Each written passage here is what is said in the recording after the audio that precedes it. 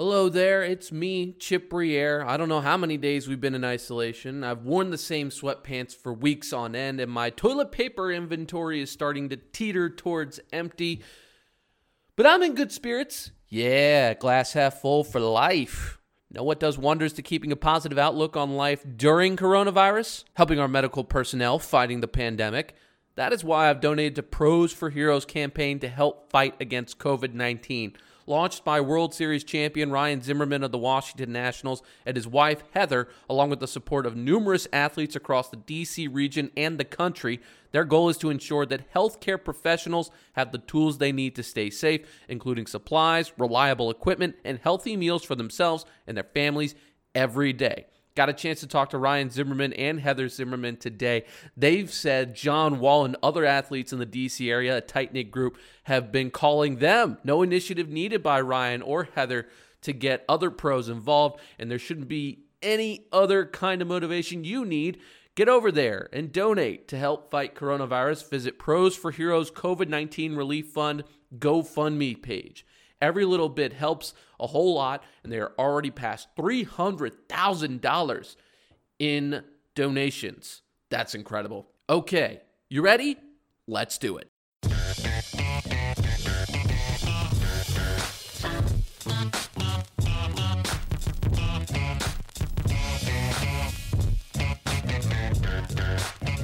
I'm going to say this just once, by myself, for the record, and then I won't say it again.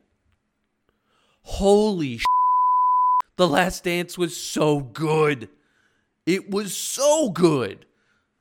I think everyone in America had an idea that the 10-part documentary series that debuted Sunday night on ESPN was going to be good.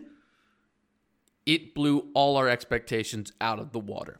At least for my generation, the millennial generation. Because when Michael Jordan was relevant in his prime, I was 6 or 5 years old. I did not understand what basketball was in Richmond, Virginia. I had only gotten into the world of sports later in life as a Miami Hurricanes football fan. Football will always be my first sport that I got into.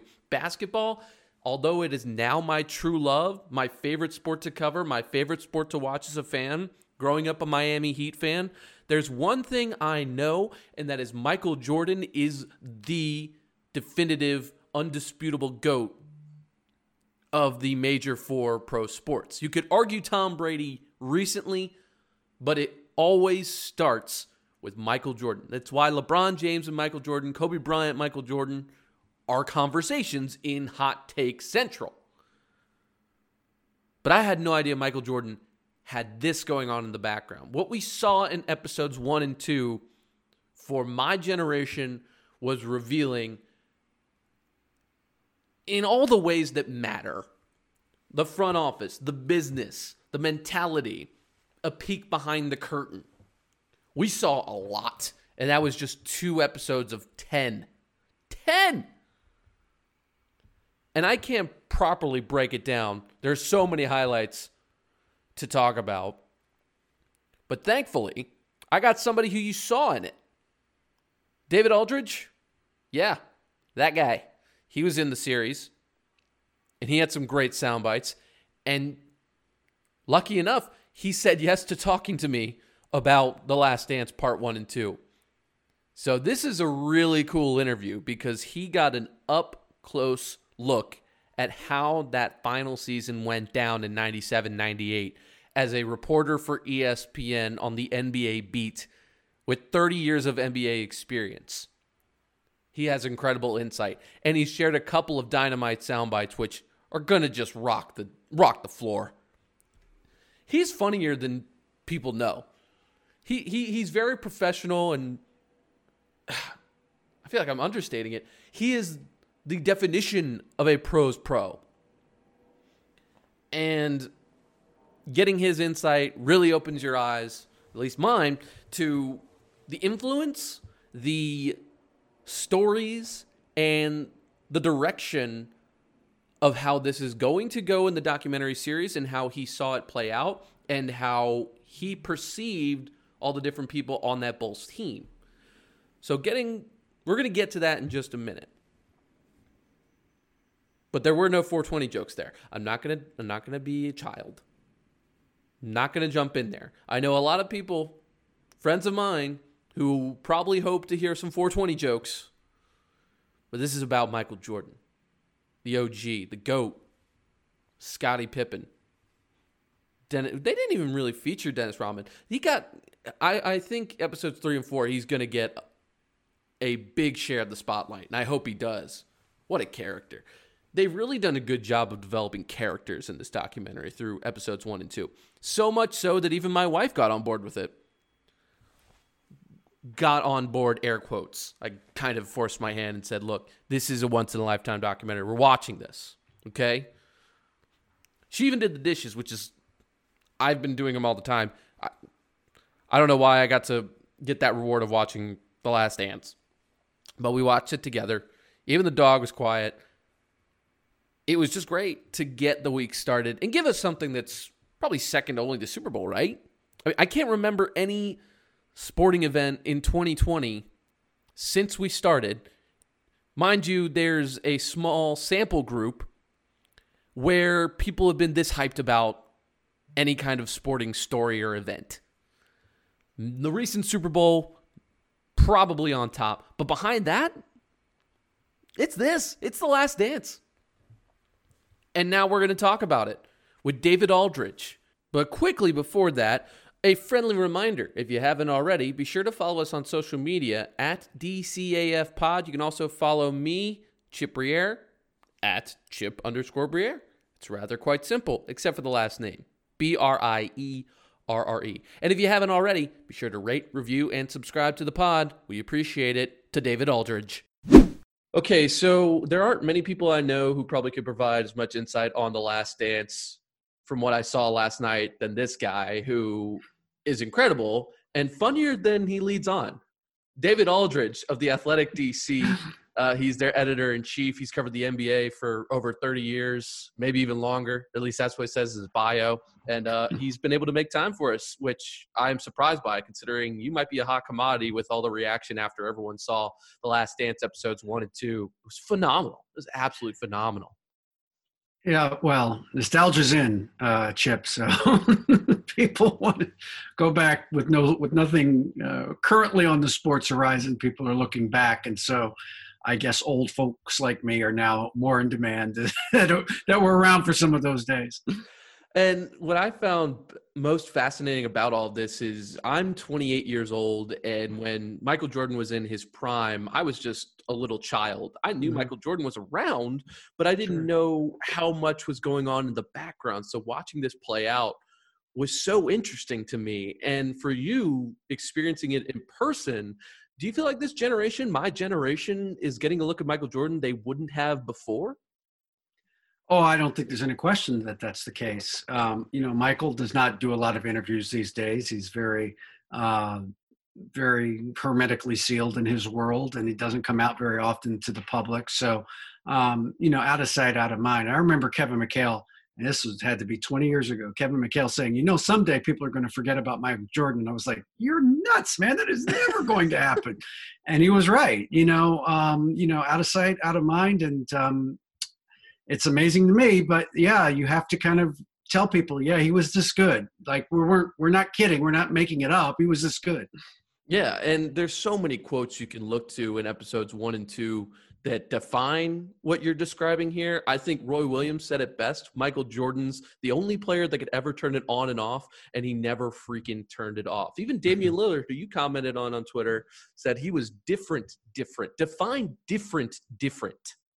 Well, I think a lot of people in the show talked about it, but I've always said this, Chip, about Michael Jordan. It's not like he wasn't great every night. Nobody's saying that. I saw him go 7 of 21 a lot of nights, but what I never saw him do is take a night off ever. And in those days, everybody played 82 games, and you tried it. You did everything you could to play 82 games. So he wasn't unique in that regard. But all the great players, whether it was him or John Stockton or Karl Malone or Scottie Pippen, all of those guys played 80, 81, 82 games. That's just what you did back then. And so he had plenty of opportunities on nights against teams that they were obviously better than to mail it in. He never mailed it in. He might have missed shots, on occasion. He might have had nights where he didn't have a shooting touch, but he was always present. You could always feel him when he was on the floor. He always impacted a game one way or the other. And that's, to me, what separates even great players from the absolute best of all time. And I think he was among the absolute best of all time.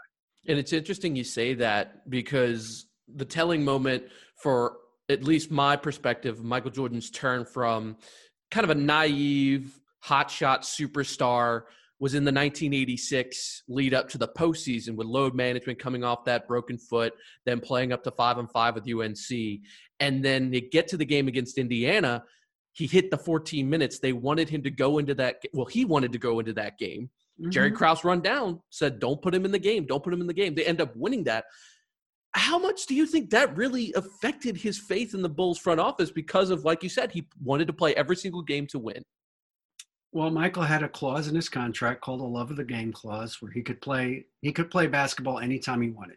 And he meant that. And so when he got hurt, he leaned on that clause, saying, I have it in my contract that says I can play anytime I want, which was true, but he couldn't play as many minutes as he wanted, which is where the Bulls came in with the edict that he limited his minutes. And also, I don't know if they're going to talk about it in future episodes. I don't have access to the whole series, but there was, the word was given at that point, according to Jordan, that Jerry Krause, the late GM, said, you are Bulls property and we'll do what we want to do with you. And the word property obviously rankled Michael Jordan a great deal. Yeah, that's a strong word there. Yeah. That's a very strong word there. And I think Jerry Krause, too, this is a documentary that's going to reveal a lot about his influence in the Bulls that I had no idea about. And it proposed this question to me, David, and humor me if you will. Jerry Krause, hero or villain? Because they play him out to be a villain with Michael Jordan, but in a lot of respects, he's a hero for bringing that team together and creating those three dynasties of the back-to-back three-peats. Well, he's absolutely the architect of that. Of those teams. That would not have happened if not for Jerry Krause. And I talked to Jerry Krause a lot about this over the years, when he was the GM of the Bulls, and he was a baseball guy first and foremost. And I actually, Chip, his template was the old Baltimore Orioles. He loved the Orioles teams of the 60s and 70s that went to numerous World Series year after year, were competing for championships. That was the team he wanted to build in the NBA, the type of team he wanted to build in the NBA. And he did with the Bulls, and he should get immense credit for that. I've tried to write and give him credit. The problem is that Jerry was fighting a battle he could not win. Jerry wanted credit. He wanted, the same credit that the players got. And you just can't give him that. He's not going to get that credit ever. GMs just don't get that kind of credit unless they're Red Auerbach. And he was the coach of the team too with the Celtics. So that's just not something that's going to happen. You add to that, Jerry he was always very nice to me. I never had any problems with Jerry Krause, but I know he could be short with other people. He was gruff sometimes. He was very secretive. And a lot of people, and he rubbed a lot of people the wrong way. And he wanted to be on the bus with the team, and they really did not want him there. And Phil Jackson used him as kind of the catalyst for unifying his team. Coaches try to find anything that will bring their team together. Well, he brought their team together, those teams together, by their universal dislike of Jerry Krause. So that's really what was one of the big factors with that team coming together and winning those two championships, was they had something to play for, to prove to Jerry Krause how great they were. In my short history of covering sports since I got into business, I've never heard or seen a team like that where there's just this unified contempt against a singular person or entity. Yeah. And it's your own team. David Aldridge of the Athletic DC here with us. You can follow him on Twitter at David Aldridge DC. And you mentioned Phil Jackson unifying the team. Of course, this documentary is titled The Last Dance. Yeah. That had to be, I'm guessing, a jab at the front office to inspire the team. That was of his own design. Were you ever a part of hearing about how he came up with that, or doing any stories of why he decided The Last Dance was what he was going to go with? Yeah, I think it had to do with the band called The Band, if you remember them. The Last Waltz, I believe, was one of their albums. They had a final tour or something. I'm not a band fan, but that was my understanding, was it was kind of a play off of that. And Phil's rock and roll guy and like that era of music. So, yeah, but it was obviously kind of, letting everybody know this is not our idea. We'd stay together if we could, but they're not going to pay us what we really should be getting. If they do so, they do it grudgingly. And so that's why it had to end, because Jerry Reinsdorf, the owner, was never going to take the power away from Jerry Krause, the GM, because Jerry Krause did what Jerry Reinsdorf asked him to do, which was to keep the salaries low. And so Jerry Krause took a lot of bullets and a lot of arrows for Jerry Reinsdorf, and that friction is what became untenable, as I try to use English, between Phil Jackson, between Jerry Krause, and between Jerry Krause and Scottie Pippen. And the biggest thorn in the side of Jerry Krause seemed to be Scottie Pippen with the cliffhanger at the end of episode 2, openly just crushing. Yeah. Openly crushing. It was some bad stuff that they were referencing in there. And you heard his beginning of his father going in a wheelchair, his brother getting paralysis from a classmate doing a gym wrestling move. And he's had a really rough background of getting to the NBA. So this is a kind of side that I never knew Scottie Pippen had, to be that kind of person to his GM. Totally understandable with all the low salary. What was it? 122nd ranked player salary wise in that season, which to me, eye popping. I could not believe that. I never knew that leading up to it. So do you think people are going to get a different feel for Scottie Pippen, not only with what we've seen so far, but with the remaining 8 episodes we have? Well, I certainly hope so, because I think Scottie is one of the most criminally underrated players in the history of this league. He was great. He wasn't good. He was great. He was a dynamic, disruptive, destructive defensive force on that team, along with Michael Jordan. And, it was Dennis Rodman late. At the beginning was Horace Grant, but Scottie Pippen was the guy that turned it all around. He guarded Magic Johnson 94 feet in the 91 finals, picked him up full court. Nobody picked up Magic Johnson full court. He did. He turned that entire series around, and that really started the Bulls dynasty, was his defense on Magic Johnson in the 91 finals. And so I hope he gets his due. I hope people understand that, in those days, up until the last 2 years of his career, Michael Jordan's highest salary was $3.5 million. That was it. $3.5 million until the last 2 years of his career, when he got balloon payments of $30 and $33 million from Jerry Reinsdorf. So that's just how it was back then. Nobody made a lot of money. And so for Scottie Pippen, as you mentioned, coming from very tough circumstances where he grew up and needing to take care of his family, it sounds crazy now, but $18 million over 7 years was a lot of money back then. And so it was the 7 years. It wasn't the 18 million. It was the 7 years that was the problem. And he just said, I need to do this to take care of my family. It's fully guaranteed. I got to take this money. Especially, and you just have to accept that. Yeah, and then Jordan at the end, when Pippen wanted the trade demand and said, I thought that was selfish. That was enough of a cliffhanger for me to say, I got to watch episode 3. I got to know why Jordan says that's selfish. Right. Well, as it turns out, he didn't get traded. I hate to spoil it for you, but spoiler alert for the people who don't know anything about these Bulls dynasty. Right. So those are kind of the highlights for me of the Last Dance episodes 1 and 2 that I was dying to ask you about. Yeah. And I appreciate all your insight on this, and hopefully we can continue to do this if you're willing. But I want to catch quickly David Aldridge of The Athletic DC, your favorite parts of episode 1 and 2, and what you're looking forward to in episodes 3 and 4 potentially. Well, I mean, I just want people to see the whole story and realize, how incredible that team was. Those Bulls teams were. They were just different from every other team I've ever covered. There was just not just a swagger to them. There was lots of teams that had swagger, but it was just the compete level was just off the charts. Just like the Lakers and the Celtics, where the Bulls were the embodiment of that in the 90s. They didn't have the foil that the Lakers and Celtics had, which was each other, right? So, you could, if you're the Lakers, you're thinking about the Celtics. If you're the Celtics, you're thinking about the Lakers. And so they could kind of play off of each other. The Bulls didn't really have that, but they had to play the entire league. That's the thing that's amazing to me. You just think about all the people that didn't get rings because of the Bulls. And these are great players. These are all-time players. These are top 50 guys, whether it's Stockton or Malone or Reggie Miller or Charles Barkley or Patrick Ewing. None of them got any rings because of this team. This team stopped all of them, sent all of them home, and a really good Cleveland Cavaliers team in the early 90s with Mark Price and Brad Doherty and Larry Nance Sr. Just a really good 60-win team.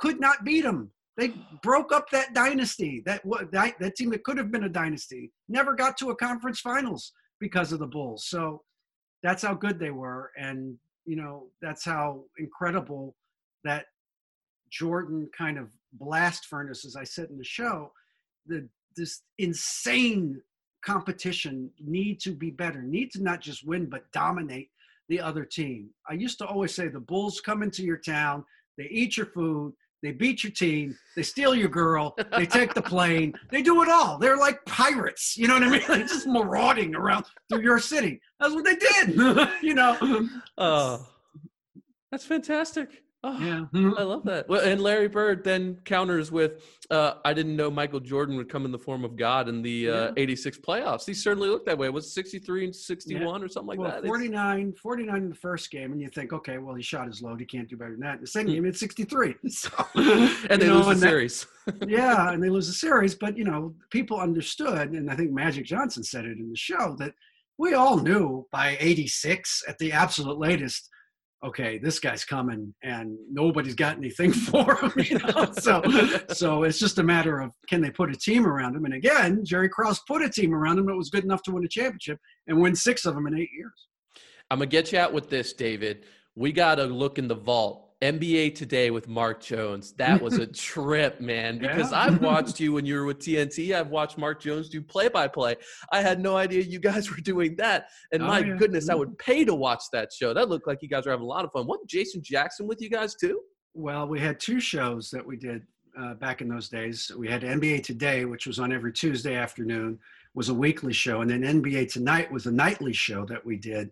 And so you would go up. I would go up on Tuesday morning, do NBA Today in the afternoon, and then I would do NBA Tonight on Tuesday night, Wednesday night, Thursday night, sometimes Friday night, but it was usually 3 nights a week. And I did NBA Tonight primarily with Stuart Scott at the beginning, but then Jason Jackson the last 2 years. And it was the most fun I ever had on television. I mean, we were young guys. We had Freddie Carter with us, who was a really great player and became a coach with the 76ers for many years. Went to Mount St. Mary's, was a great player at Mount St. Mary's for Jim Phelan. Played with the Bullets, played with the Sixers. Fred was on that 9 and 73 team. And, and he used to always say, I was the best player on the worst team in NBA history, and that was his thing. That was his calling card, so, but Freddie was great. And so we just enjoyed each other's company. We would watch games and go do the show and just had a million laughs. And it was fun. It was a lot of fun. And we've had a lot of fun with you, David. Man, appreciate you being on with us and look forward to episodes 3 and 4. Maybe we'll do this again next week. Okay, Chip, my pleasure. Thanks. All right, take care, David. Want to thank David Aldridge for spending time with me today to share more of his experience with The Last Dance documentary and vast NBA knowledge. Want to thank you who are listening in and to those who have been committed to catching DCAF since we started a few weeks ago. It truly means a lot that I can keep doing this and you are enjoying the crash course into the world of podcasting. Wednesday, we're all in on NFL draft previews for the Redskins and beyond on the web. The Cincinnati Bengals already had technical issues drafting first overall in the mock draft on Monday. So now the nerves kick in that the NFL and its teams don't royally mess up and become the butt of the joke on the internet. Loaded cast of characters to look forward to. Charlie Casserly of the NFL Network and former Redskins general manager. Rhiannon Walker of The Athletic DC on the Redskins beat, and Matthew Paris of the Washington Times. Don't forget to rate, review, and subscribe to District of Chip and Friends. Criticism and suggestions are always welcome. If you made it this far, cheers. First round is on me. Catch you later.